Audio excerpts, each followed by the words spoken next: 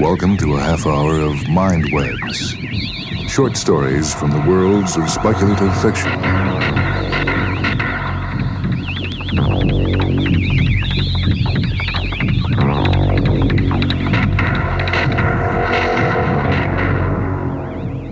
This is Michael Hansen with a story, this time from The Best of Amazing, selected by Joseph Ross.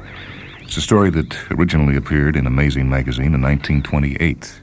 It's written by Jack Williamson, and the title is The Metal Man. The Metal Man stands in the dark, dusty corner of the Tyburn College Museum. Just who is responsible for the figure being moved there or why it was done, I do not know. To the casual eye, it looks to be merely an ordinary life-size statue. The visitor who gives it a closer view marvels at the minute perfection of the detail of hair and skin, at the silent tragedy in the set, determined expression and poise, and at the remarkable greenish cast of the metal of which it is composed, but most of all at the peculiar mark upon the chest. It's a six-sided blot of a deep crimson hue, with the surface oddly granular and strange wavering lines radiating from it, lines of a lighter shade of red. Of course, it is generally known that the Metal Man was once Professor Thomas Kelvin of the Geology Department. There are current many garbled and inaccurate accounts of the weird disaster that befell him. I believe I am the only one to whom he entrusted his story, and it is to put these fantastic tales at rest that I have decided to publish the narrative that Professor Kelvin sent me. For some years he had been spending his summer vacations along the Pacific coast of Mexico, prospecting for radium. It was 3 months since he had returned from his last expedition. Evidently, he had been successful beyond his wildest dreams. He did not come to Tyburn, but we heard stories of his selling millions of dollars worth of salts of radium and giving as much more to institutions employing radium treatment. And it was said that he was sick of a strange disorder that defied the world's best specialists, and that he was pouring out his millions in the establishment of scholarships and endowments as if he expected to die soon.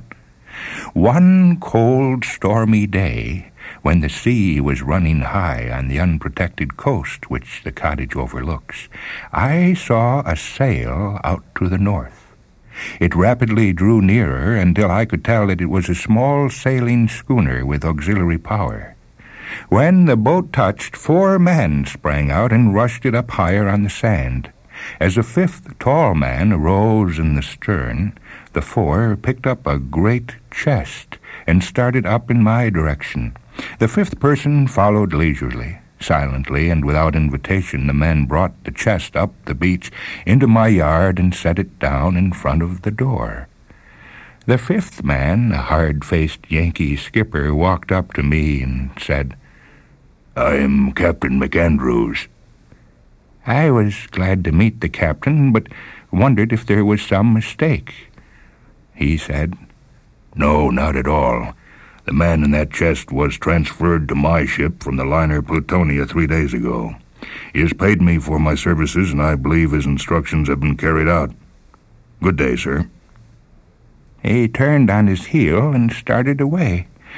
A man in the chest. Well, he walked on unheeding, and the seamen followed. I stood and watched them walk down to the boat and row back to the schooner. I gazed at its sails until they were lost against the dull blue of the clouds. Frankly, I feared to open the chest. At last I nerved myself to do it. It was unlocked. I threw back the lid. With a shock of uncontrollable horror that left me half sick for hours, I saw in it, stark naked, with a strange crimson mark standing lividly out from the pale green of the breast, the Metal Man, just as you may see him in the museum. Of course, I knew at once that it was Kelvin. For a long time I bent trembling and staring at him. Then I saw an old canteen, purple-stained, lying by the head of the figure, and under it a sheaf of manuscript. I got the ladder out, walked with shaken steps to the easy chair in the house, and read this story. Dear Russell, you are my best, my only intimate friend. I've arranged to have my body and the story brought to you. I just drank the last of the wonderful purple liquid that has kept me alive since I came back, and I have scant time to finish this necessarily brief account of my adventure. But my affairs are in order, and I die in peace. I had myself transferred to the schooner today in order to reach you as soon as could be and to avoid possible complications. I trust Captain McAndrews. When I left France, I hoped to see you before the end, but fate ruled otherwise. You know that the goal of my expedition was the headwaters of El Rio de la Sangre, the River of Blood. It's a small stream whose strangely red waters flow into the Pacific. On my trip last year, I had discovered that its waters were powerfully radioactive. Water has the power of absorbing radium emanations and emitting them in turn, and I hope to find radium-bearing minerals in the bed of the upper river. 25 miles above the mouth, the river emerges from the Cordilleras. There are a few miles of rapids, and back of them the river plunges down a magnificent waterfall. No exploring party had ever been back to the falls. I had hired an Indian guide and made a mule-back journey to their foot. At once I saw the futility of attempting to climb the precipitous escarpment, but the water there was even more powerfully radioactive than at the mouth. There was nothing to do but return. This summer, I bought a small monoplane. And though it was comparatively slow in speed and able to spend only 6 hours aloft, its light weight and the small area needed for landing made it the only machine suitable for use in so rough a country. The steamer left me again on the dock of the little town of Vaca Morena with my stack of crates and gasoline tins. I secured the use of an abandoned shed for a hangar. I set about assembling the plane, and in a fortnight I had completed the task. Then, one morning, I started the engine and made a trial flight. It flew smoothly, and in the afternoon I refilled the tanks and set off for the Rio de la Sangre. The stream looked like a red snake crawling out to sea. There was something serpentine in its aspect. Flying high, I followed it above the falls and into a region of towering mountain peaks. The river disappeared beneath a mountain. For a moment I thought of landing, and then it occurred to me that it flowed subterraneously for only a few miles and would reappear farther inland. I soared over the cliffs and came over the crater. A great pool of green fire it was, fully 10 miles across to the black ramparts on the farther side. The surface of the green was so smooth that at first I thought it was a lake, and then I knew that it must be a pool of heavy gas. In the glory of the evening sun, the snow-capped summits about were brilliant argent crowns dyed with crimson, tinged with purple and gold, tinted with strange and incredibly beautiful hues. Amid this wild scenery, nature had placed her greatest treasure. I knew that in the crater I would find the radium I sought. I circled about the place, wrapped in wonder. As the sun sank lower, a light silver mist gathered on the peaks, half veiling their wonders, and flowed toward the crater. It seemed drawn with a strange attraction, and then the center of the green lake rose in a shining peak. It flowed up into a great hill of emerald fire. Something was rising in the green, carrying it up. Then the vapor flowed back, revealing a strange object, still veiled faintly by the green and silver clouds. It was a gigantic sphere of deep red, marked with 4 huge oval spots of dull black. Its surface was smooth, metallic, and thickly studded with great spikes that seemed of yellow fire. It was a machine, inconceivably great in size. It spun slowly as it rose on a vertical axis, moving with a deliberate, purposeful motion. It came up to my own level, paused, and seemed to spin faster, and the silver mist was drawn to the yellow points, condensing, curdling, until the whole globe was a ball of lambent argent. For a moment it hung, unbelievably glorious in the light of the setting sun, and then it sank, ever faster, until it dropped like a plummet into the sea of green. And with its fall, a sinister darkness descended upon the desolate wilderness of the peaks, and I was seized by a fear that had been deadened by amazement, and realized that I had scant time to reach Vaca Marina before complete darkness fell. Immediately, I put the plane about in the direction of the town. According to my recollections, I had at the time no very definite idea of what it was I had seen, or whether the weird exhibition had been caused by human or natural agencies. I remember thinking that in such enormous quantities as undoubtedly the crater contained it, radium might possess qualities unnoticed in small amounts, or again that there might be present radioactive minerals at present unknown. It occurred to me also that perhaps some other scientists had already discovered the deposits, and that what I had witnessed had been the trial of an airship in which radium was utilized as a propellant. And then I noticed that a pale, bluish luminosity was gathering about the cowl of the cockpit, and in a moment I saw that the whole machine, and even my own person, was covered with it. It was somewhat like St. Elmo's fire, except that it covered all surfaces indiscriminately instead of being restricted to sharp points. All at once I connected the phenomenon with the thing I had seen. I felt no physical discomfort, and the motor continued to run, but as the blue radiance continued to increase, I observed that my body felt heavier, and that the machine was being drawn downward. My mind was flooded with wonder and terror. I fought to retain sufficient self-possession to fly the ship. My arms were soon so heavy that I could hold them upon the controls only with difficulty, and I felt a slight dizziness due no doubt to the blood being drawn from my head. When I recovered, I was already almost upon the green. Somehow my gravitation had been increased, and I was being drawn into the pit. It was possible to keep the plane under control only by diving and keeping at a high speed. I plunged into the green pool. The gas was not suffocating, as I had anticipated. In fact, I noticed no change in the atmosphere, save that my vision was limited to a few yards around. The wings of the plane were still distinctly discernible, and suddenly a smooth, sandy plain was murkily revealed below, and I was able to level the ship off enough for a safe landing.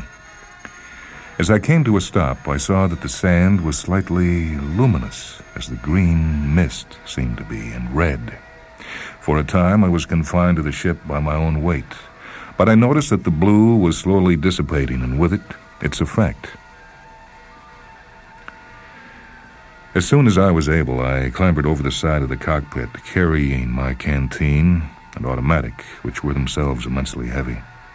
I was unable to stand erect, but crawled off over the coarse, shining red sand, stopping at frequent intervals to lie flat and rest.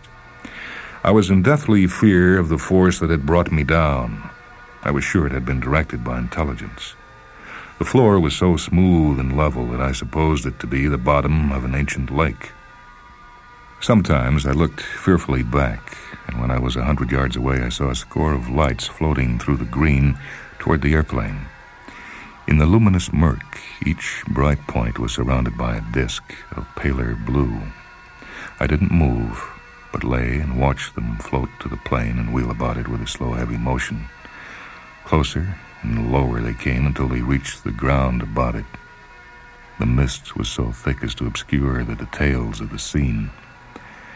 When I went to resume my flight, I found my excess of gravity almost entirely gone, though I went on hands and knees for another 100 yards to escape possible observation. When I got to my feet, the plane was lost to view. I walked on for perhaps a quarter of a mile, and suddenly realized that my sense of direction was altogether gone.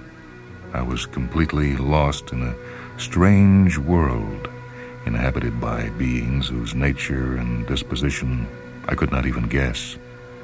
And then I realized that it was the height of folly to walk about when any step might precipitate me into a danger of which I could know nothing.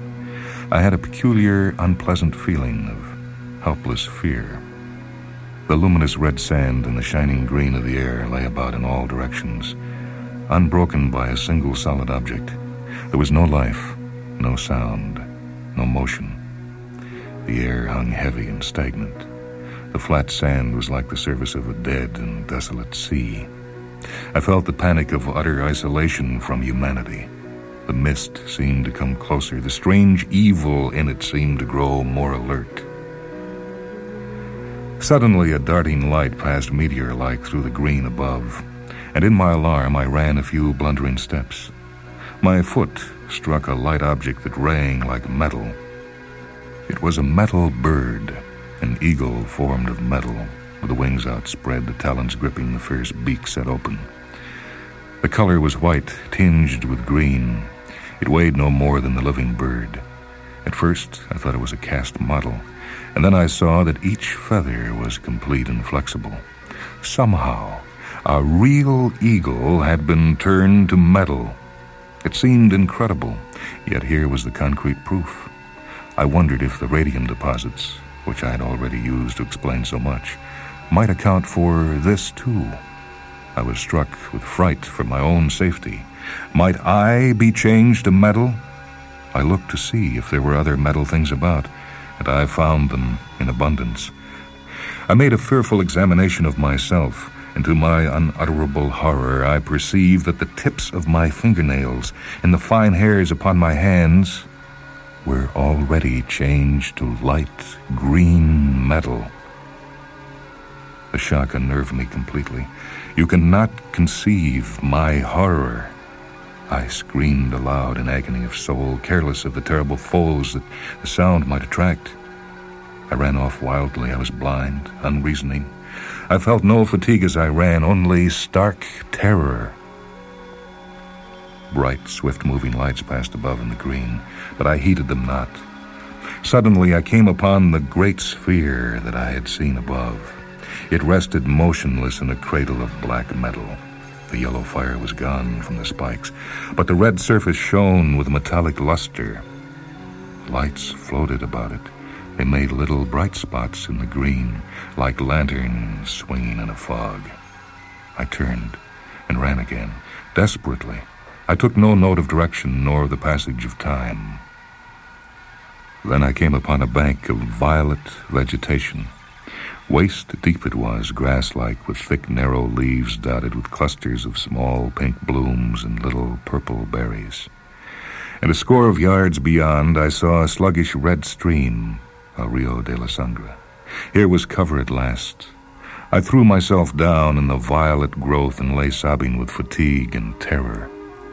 For a long time I was unable to stir or think. When I looked again at my fingernails, the tips of metal had doubled in width. I tried to control my agitation and to think. Possibly the lights, whatever they were, would sleep by day. If I could find the plane or scale the walls, I might escape the fearful action of the radioactive minerals before it was too late. I realized that I was hungry. I plucked off a few of the purple berries and tasted them. They had a salty, metallic taste, and I thought they would be valueless for food. But in pulling them, I had inadvertently squeezed the juice from one upon my fingers. And when I wiped it off, I saw, to my amazement and my inexpressible joy, that the rim of metal was gone from the fingernails it had touched. I had discovered a means of safety. I supposed the plants were able to exist there only because they had been so developed and had produced compounds counteracting the metal-forming emanations. Probably their evolution began when the action was far weaker than now, and only those able to withstand the more intense radiations had survived. I lost no time in eating a cluster of the berries, and then I poured the water from my canteen and filled it with their juice. I have analyzed the fluid. It corresponds in some ways with the standard formulas for the neutralization of radium burns, and doubtless it saved me from the terrible burns caused by the action of ordinary radium. I had walked about 2.5 miles along by the violet plants when I came to an abrupt cliff. I walked off north around the rim. I had no very definite plan, except to try to find a way out over the cliffs. I went on until it must have been noon, though my watch had stopped. Occasionally I passed metal trees that had fallen from above, and once the metallic body of a bear that had slipped off a path above some time in ages past. And there were metal birds without number. They must have been accumulating through geological ages. All along up to this, the cliff had risen perpendicularly to the limit of my vision, but now I saw a wide ledge with a sloping wall beyond it dimly visible above. In an hour, I came upon it. A slender cylinder of black metal that towered 100 feet into the greenish mist and carried at the top a great mushroom-shaped orange flame. It was a strange thing. The fire was as big as a balloon, bright and steady. It looked much like a great jet of combustible gas burning as it streamed from the cylinder. I stood petrified in amazement, wondering vaguely at the what and why of the thing. And then I saw more of them back of it dimly, scores of them, a whole forest of flames. I crouched back against the cliff while I considered. Here, I supposed, was the city of the lights. They were sleeping now, but still I had not the courage to enter. According to my calculations, I had gone about 15 miles. Then I must be, I thought, almost diametrically opposite the place where the Crimson River flowed under the wall, with half of the rim unexplored. If I wished to continue my journey, I must go around the city, if I may call it that. So I left the wall. Soon it was lost to view. I tried to keep in view the orange flames, but abruptly they were gone in the mist. I walked more to the left, but I came upon nothing but the wastes of red sand with a green murk above. On and on I wandered. Then the sand and the air grew slowly brighter, and I knew that night had fallen. The lights were soon passing to and fro. I had seen lights the night before, but they traveled high and fast. These, on the other hand, sailed low, and I felt that they were searching. I knew that they were hunting for me. I lay down in a little hollow in the sand. Vague, mist-veiled points of light came near and passed, and then one stopped directly overhead. It descended, and the circle of radiance grew about it. I knew that it was useless to run, and I could not have done so for my terror. Down and down it came. And then I saw its form. The thing was of a glittering, blazing crystal, a great six-sided upright prism of red. 12 feet in length it was, with a six-pointed structure like a snowflake about the center, deep blue, with pointed blue flanges running from the points of the star to angles of the prism. Soft, scarlet fire flowed from the points, and on each face of the prism, above and below the star, was a purple cone that must have been an eye. Strange, pulsating lights flickered in the crystal. It was alive with light. It fell straight toward me. It was a terribly, utterly alien form of life. It was not human, not animal, not even life as we know it at all. And yet, it had intelligence. But it was strange and foreign and devoid of feeling. It dropped until the gleaming lower point of the prism was not a yard above me. Then the scarlet fire reached out caressingly, flowed over my body. My weight grew less. I was lifted, held against the point. You may see its mark upon my chest. The thing floated into the air, carrying me. Soon others were drifting about. I was overcome with nausea. The scene grew black, and I knew no more. I awoke floating free in a brilliant orange light. I touched no solid object. I writhed, kicked about, at nothingness. I could not move or turn over because I could get a hold on nothing. My memory of the last 2 days seemed a nightmare. I had the sensation that a great space of time had passed. There was a curious stiffness in my side. I examined it and found a red scar. I believe those crystal things had cut into me, and I found, with a horror you cannot understand, the mark upon my chest. Presently, it dawned upon me that I was floating, devoid of gravity, and free as an object in space, in the orange flame at the top of one of the black cylinders. The crystals knew the secret of gravity. It was vital to them. And peering about, I discerned with infinite repulsion a great flashing body a few yards away. But its inner lights were dead, so I knew that it was day and that the strange beings were sleeping. If I was ever to escape, this was the opportunity. I kicked, clawed desperately at the air, all in vain. I did not move an inch. If they had chained me, I could not have been more secure. I drew my automatic, resolved on a desperate measure. They would not find me again, alive. And as I had it in my hand, an idea came into my mind. I pointed the gun to the side and fired 6 rapid shots. And the recoil of each explosion sent me drifting faster, rocket-wise, toward the edge. I shot out into the green. Had my gravity been suddenly restored, I might have been killed by the fall. But I descended slowly and felt a curious lightness for several minutes. And to my surprise, when I struck the ground, the airplane was right before me. They had drawn it up by the base of the tower. It seemed to be intact. I started the engine with nervous haste and sprang into the cockpit. As I started, another black tower loomed up abruptly before me, but I veered around it and took off in safety.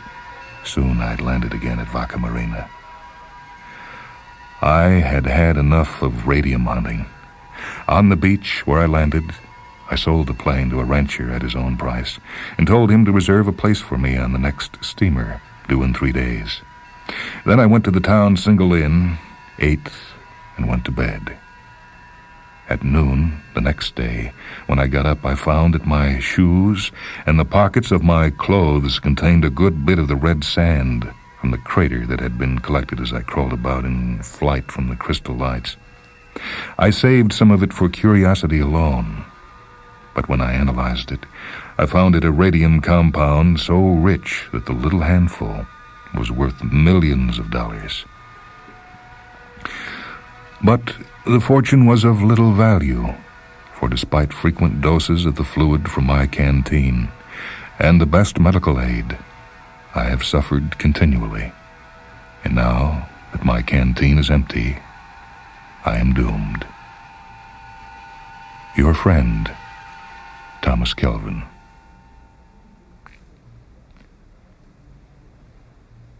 Thus the manuscript ends.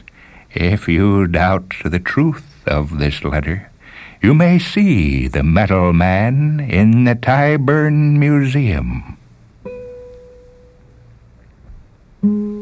That story is titled The Metal Man, written by Jack Williamson. It first appeared in Amazing magazine during 1928. It reappears in a collection edited by Joseph Ross called The Best of Amazing. This is Michael Hansen speaking. Technical production for Mindwebs by Leslie Hilsenhoff. Mindwebs originates at WHA Radio in Madison, a service of University of Wisconsin Extension.